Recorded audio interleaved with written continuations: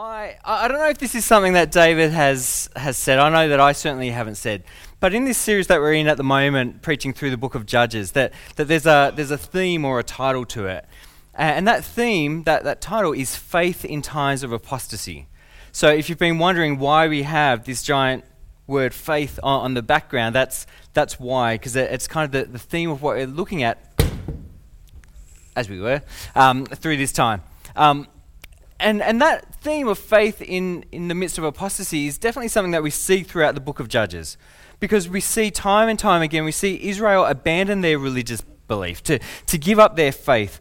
And in the midst of that, then we also see a smattering of those who keep faith and how they then call the people back to God in the midst of that kind of environment and context. So faith in times of apostasy is definitely something that we see in our passage for today as we come to Judges 4 and 5. When David asked me that, I should have said, no, I'm doing chapter 7. I should have messed with his head, but I didn't think of it till after I'd given the right answer. But in these chapters, we see two examples of faith in particular, coming from unlikely sources. In these chapters, we have two accounts of the same events. Basically, there's two different tellings of the same things that have gone on. In chapter 4, we have a more kind of historical narrative account of what went on, where in chapter 5, it's more theological and poetic response to the events. And so for our time together today, we'll look primarily at the prose account in chapter 4, but at different times we'll draw on some of the insights that chapter 5 gives us. So if you've got your Bibles there, please open them up. We will have it on the screen, but it'll be good to look through it together with me. So Bibles to Judges chapter 4. Actually, we'll start at the last verse of chapter 3. And then we'll read on. So last verse of chapter 3 says, after Ehud, who was the left-handed saviour who we heard about last week. So after Ehud came Shamgar, son of Anath, who struck down 600 Philistines with an ox goad. He too saved Israel. Now chapter 4. Again the Israelites did evil in the eyes of the Lord now that Ehud was dead. And this is the pattern that we see in Judges, that time and time again, the Israelites turn away from God and do evil in his eyes, that they commit apostasy. They turn away from God and do evil once the judge or the saviour that he had risen up, once they have died and are no longer on the scene. So we see this again. And so the Lord sold them into the hands of Jabin, king of Canaan, who reigned in Hazor, which was officially in Israelite territory. And Sisera, the commander of his army, was based in Harosheth Hagoyim. And because he had 900 chariots fitted with iron, which was the leading edge of military technology at the time. And so he had these chariots and he cruelly oppressed the Israelites for 20 years. And so they cried out to the Lord for help. Now, Deborah, a prophet, the wife of Lapidoth, was leading or judging Israel at that time. She held court under the palm of Deborah between Ramah and Bethel in the hill country of Ephraim. And the Israelites went up to her to have their disputes decided. She sent for Barak, son of Abinoam from Kadesh in Naphtali, and said to him, the Lord, the God of Israel, commands you, go, take with you 10,000 men of Naphtali and Zebulun, and lead them up to Mount Tabor. I will lead Sisera, the commander of Jabin's army, and his chariots and his troops to the Kishon River, and I will give them into your hands. And Barak said to her, if you go with me, I'll go. But if you don't go with me, I won't go. Well, certainly I'll go with you, said Deborah. But because of the course you are taking, the honor will not be yours, for the Lord will deliver Sisera into the hands of a woman.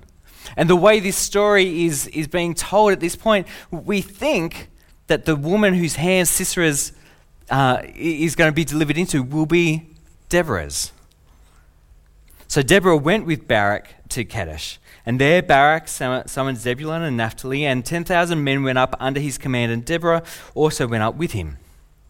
Now, if you've been tracking along, there's been a couple of scene changes already. We started with Jabin, then we jumped to Deborah, and now we have a third scene change, and this one seems particularly obscure. But it's like when you're reading a novel, and the first few chapters, each chapter is a different scene, a different character, a different context. And at first, you kind of don't know what's going on, and you don't know how all these stories, how these scenes interconnect. But as the story goes on, they all join together, and you say, "Wow, that was really clever." That's what's going on here. So now in verse 11, wild scene change. We go to Heber, the Kenite, had left the other Kenites, the descendants of Hobab, Moses' brother-in-law, and had pitched his tent by the great tree in Zananim near Kadesh.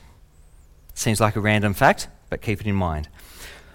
When they told Sisera that Barak, son of Abinoam, had gone up to Mount Tabor, Sisera summoned from Harosheth Hagoyim to the Kishon River all his men and his 900 chariots fitted with iron.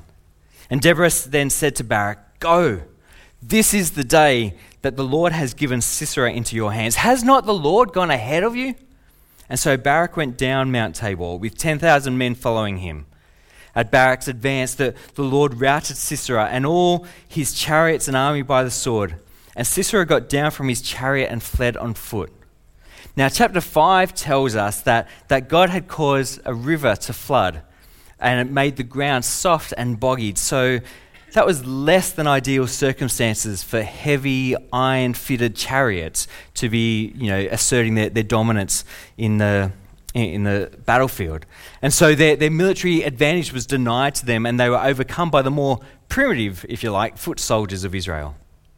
And so Barak then pursued the chariots and the army as far as Harosheth Hagoyim, and all Sisera's troops fell by the sword. Not a man was left. Sisera, meanwhile, fled on foot to the tent of Jael, the wife of Heber the Kenite, because there was an alliance between Jabin, king of Hazor, and the family of Heber the Kenite. And so this connects us back to that obscure little fact in verse 11. The significance of that is just about to become clear. So he fled to the tent of Jael, the wife of Heber. Jael came out to meet Sisera and said to him, "Come, my lord, come in. Come right in, don't be afraid." So he entered her tent and she covered him with a blanket. "I'm thirsty," he said. "Please give me some water." And she opened a skin of milk and gave him a drink and covered him up. "Stand in the doorway of the tent," he told her. "If someone comes by and asks you, 'Is anyone in there?' tell them no." But Jael, Heber's wife, picked up a tent peg and a hammer and went quietly to him while he lay fast asleep, exhausted. And she drove the peg through his temple into the ground, and he died. Kind of brutal.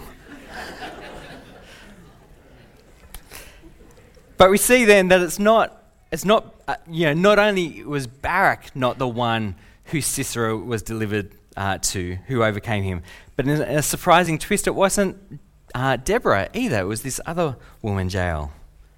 Well, just then, Barak came by in pursuit of Sisera, and Jael went out to meet him. "Come, and I will show you the man that you're looking for." So he went in with her, and there lay Sisera with the tent peg through his temple, dead. And on that day, God subdued Jabin, king of Canaan, before the Israelites. And the hand of the Israelites pressed harder and harder against Jabin, king of Canaan, until they destroyed him. And in the last verse of chapter 5, that brings the whole story to a close. It tells us that then the land had peace for 40 years. Well, in some ways, this is a story of girl power. Yay the women. And if this was, a Hollywood movie, we would have Deborah and Jael. They would be painted as mighty warrior women. These are the ones who lead Israel. These are the ones who defeat and kill the enemy. These are the ones who effect victory for the nation. But in actual fact, that's not the case in the story. Yes, these women have prominence, but it's not about exalting them and their power. Because here the women are significant, less because it's a girl power moment, and more because they're the left-handed saviors, like we had last week. They're the left-handed saviors of the story. They're the unlikely heroes. They're the unexpected, the overlooked, the discounted. The ones who, in lots of ways, and especially culturally, who in their very weakness reveal that is the power, not of themselves, but the power of God that is at work through them as they hold fast to faith in God.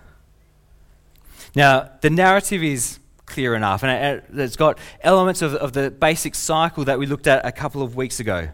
That Israel does evil, they're oppressed by a foreign king and his army commander. A judge calls Barak to then lead the troops against them. He calls together the people, they fight, they win, Sisera flees, a seemingly random woman kills him, and then Israel have victory and peace in the land. It's a simple, clear enough story. I mean, especially once you get past those sudden scene changes early on. But after that, it all comes together into a pretty straightforward account of events.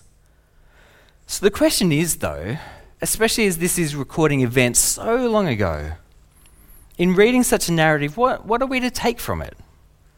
I mean, if these things happen to them as examples and were written down as warnings for us, which is what Paul tells us about the Old Testament in 1 Corinthians, what are we to take from this piece of ancient history? Well, there are actually a number of lessons we can draw from it, but I want to draw out just 4 for us today.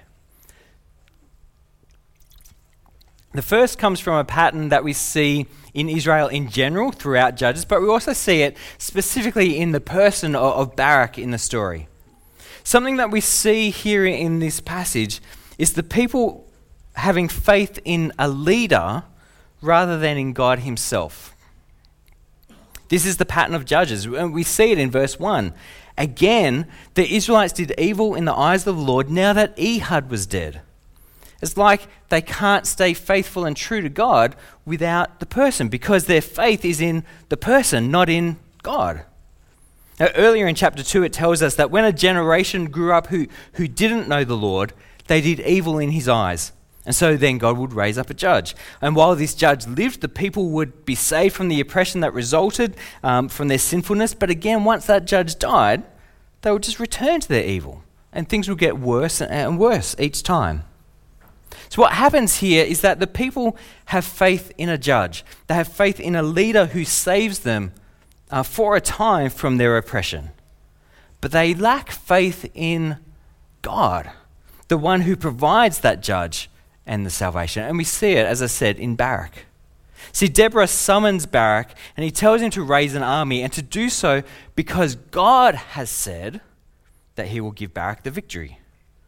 But what's Barak's response? He says, well, if you, not God, but if you, Deborah, prophet, judge, mother of Israel, if you go with me, you as the leader of the people, if you go with me, I'll go.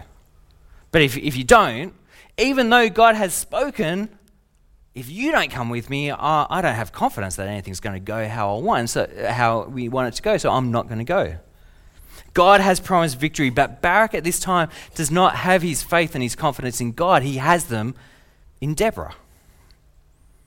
And Barak here, as a representative of the people of God, does not have, it seems, his own experience of God, his own faith in God. Deborah does. And the people recognize and see this, and so Barak has faith in her, but not directly with God. And this is a problem. I mean, this is why whenever the judge dies, Israel goes back into sin, because they're putting their trust in the wrong place. They are following a leader rather than God himself. And this is not just a problem for them. This is not just a problem way back, for those silly Israelites that we've talked about before. We do it. I mean, your faith lies not in your own experience of God, but in that of another person, whether that's a friend, a pastor, a parent. It's them that you're following rather than Jesus. And so when that person leaves for whatever reason, you fall away from your faith. And it's actually one of the things that I love about this church. I don't think that we're building, a cult of personality around David or myself. And if we were, it would be a pretty boring one, I have to say.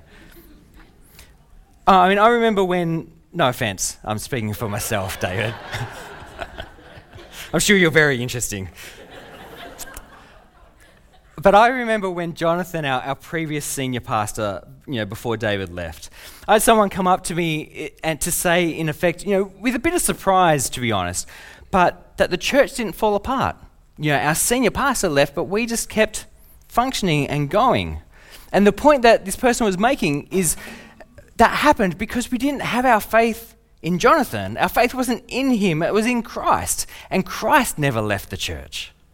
And so likewise now, this is not Hodjo's church, this is not Matt's church, but rather we are a Christ-centered church. He's the hero, he's the saviour. He's the one that we put our faith in. And I think that you really should only follow David or myself or anyone else to the degree that we actually point beyond ourselves to Jesus. And what's encouraging in this story in Judges is that Barak actually gets that right a bit later on. In verse 14, Deborah again gives him the instruction and encouragement from God. But instead now of saying, okay, but I'll only go if you come with me because my faith is in you, instead he just does it. Because has not the Lord gone ahead of you? And now Barak has confidence in that. He's putting his faith in God. Based on the confidence of God's actions and God's word, Barak now advances. His faith now seems to be in the right place. And as a result, when the author of Hebrews comes to write their list of the heroes of the faith, Barak gets included in that. So, let's be clear though. We are to follow the God-appointed leaders in the church and in our nation and in our lives and all of that. We're to follow God-appointed leaders, but our faith is to always be in Jesus. People can very easily lead us astray, but Jesus will always be true, always keeping us on the straight and narrow path. So we need to have our faith in him. Well, having seen then that faith in leaders rather than in God is a problem, it makes sense that a second lesson that we can learn from this passage is actually about leadership and the kinds of leaders that we should follow.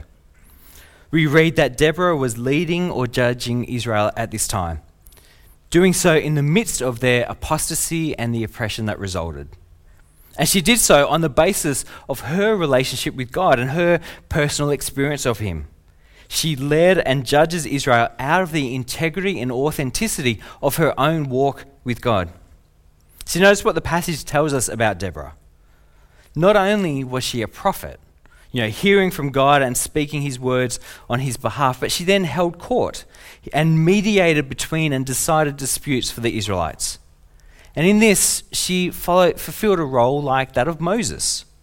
Moses knew God and his will, and he would judge for the people according to what he knew of God, and that's exactly then what Deborah is doing. Now, how did she get to be doing this?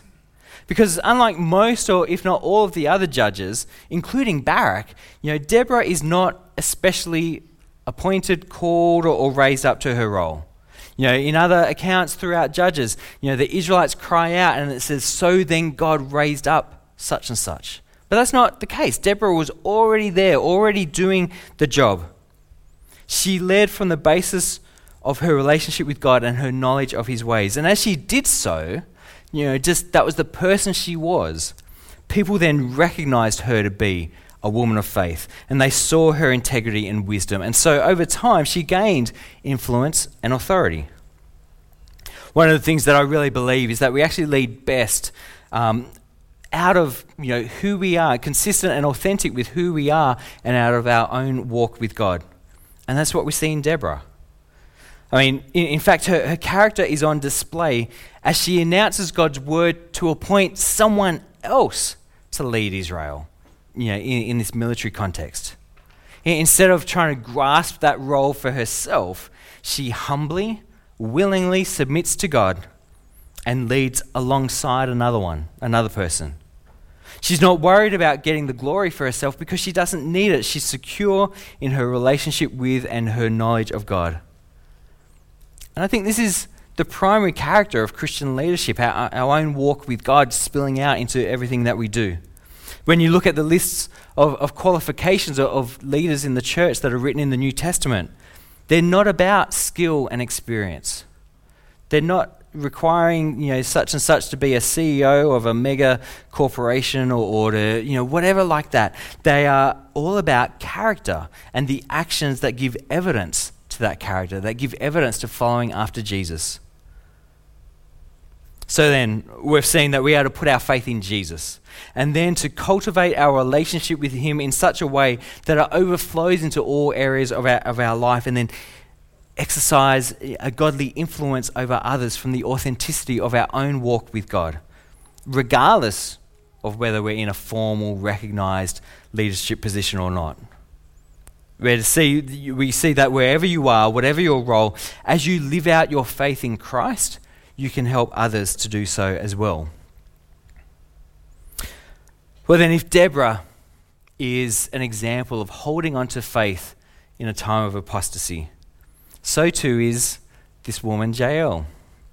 She was the wife of Heber, and we read of him that Heber the Kenite had left the other Kenites.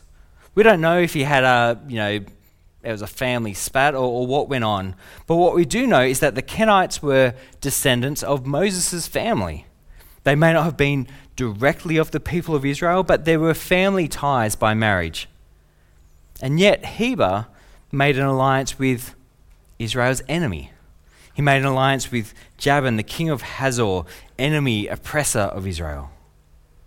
But little did Heber know that within his family, sharing his bed even, was one that maintained her allegiance to God and to his people, who kept faith even when her context, both culturally and more close to home in her immediate family, did not.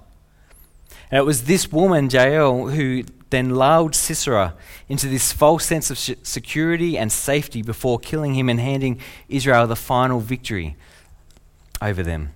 She remained faithful, though those around her did not, and she was then used by God to effect the salvation of his people. Now, it's not always easy to keep faith in the midst of an environment, whether that's society or whether it's family. It's not easy to keep faith in the midst of an environment that does not hold to it or that even goes counter to it. But Jael shows us the value of faithful loyalty to the God who is always faithful and true to us. And so then we come to the fourth and final idea that I want to draw out of this passage. And that is the idea that God's hand is at work behind the human hands, always working for the salvation and good of his people. I don't know if you noticed that as we read through it, but there is a constant reference to the hands of various people in this story. In verse 2, the Israelites were sold into the hands of Jabin, king of Canaan, to be under his rule and power. In verse 7, Sisera and his chariots and troops were promised to be given into Barak's hands. We're told that Sisera would be delivered into the hands of a woman in verse 9. Jael picked up a tent peg and a hammer in her hands to effect that. And we see that specifically in chapter 5. And then we read that the hands of the Israelites pressed harder and harder against Jabin, king of Canaan, until they destroyed him. And these are the human actors, but behind them, we are to see that there is another hand at work. It is the Lord who sold them into the hands of Jabin. It is the Lord who gives Sisera into Barak's hands. The Lord delivers Sisera into the hands of a woman after Barak's doubt. Deborah tells Barak at the time of the battle that it is the Lord who has given Sisera into your hands, as it is the Lord who has gone ahead of him. It is the Lord who routed Sisera in verse 15, and God subdued Jabin, king of Canaan, before the Israelites in verse 23. It's no wonder then that throughout the song of Barak and Deborah that comes in chapter 5, that there's this repeated phrase, praise the Lord. And then there's various expressions of that praise throughout it. It's not, in fact, a story about girl power, but about God's power. I remember years ago reading the book, The Cross of Christ by John Stott. It talks about the cross of Christ, obviously, but what was going on theologically and redemptively in the midst of those experiences of Christ's suffering and death and resurrection for us. And in it, he has this chapter about why did Christ die? And he works through the human actors and their reasons. I mean, first there was Judas who betrayed him. Then there were the Jewish leaders and the priests who were jealous of him and laid accusations against him. Then there were the Roman soldiers and Pilate who were the ones who actually made it happen. We could lay the cause of Jesus' death at the feet of any of these. But behind these human hands, there was another hand at work, that of God who is working all things together for the good of those who love him. What we see in Judges is the same thing as we see in the story of Christ. God is at work for the salvation and the good of his people. Sometimes it's hard to see. In what we've looked at today, the role of God is made quite explicit. But most of the times in our ordinary experiences, we can't see it so clearly, so simply. But what the scriptures reveal to us, even if we can't see it, is that we can trust that God is at work, bringing about good for us. See, the reality is, our circumstances change, just as they did for Israel. Sometimes they're good and faith is easy, but other times they're hard and we wonder if there even is a God. Our leaders also change, whether we're talking religiously or politically, just as they did for Israel. And sometimes they're good leaders and they encourage our faith in Jesus, and other times they direct our faith to themselves or they actively work against faith. And if there's no authority except that which God has appointed, which is what the scriptures tell us, well, we can easily wonder, what is God doing? Well, what Judges shows us is that while circumstances change, while leaders change, God does not. Jesus Christ is the same yesterday, today, and forever, according to the author of Hebrews. He's always himself. He's always true, always holy, always good. He's always sovereign, always acting, always gracious. And so for us, he's always worthy of our faith. We can always trust in him, believe in him, follow him, have our faith in him in the midst of all things. And so to this God that we trust in, to this Jesus who saves us and who we trust in, let's pray.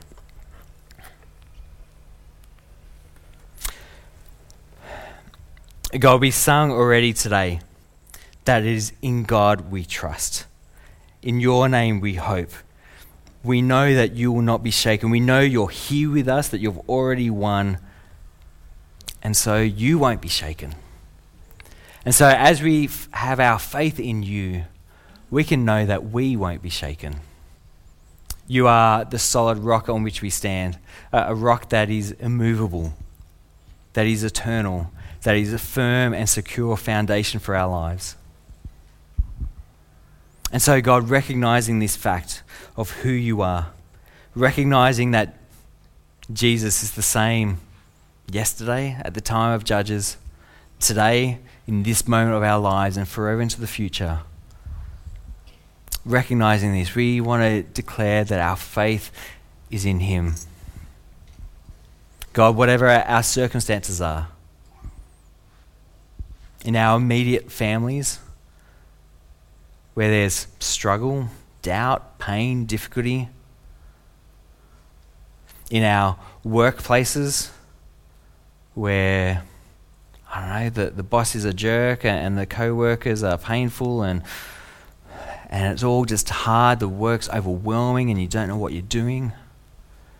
In the midst of our community, our states and our nation, where there are leaders who don't have any inclination towards you, who make laws that are contrary to your word, that impinge and impact, negatively and significantly us in a range of circumstances. When we live in a world, God, where there is war and rumors of war, where there is famine and disaster and all sorts of stuff. In the midst of all that, God,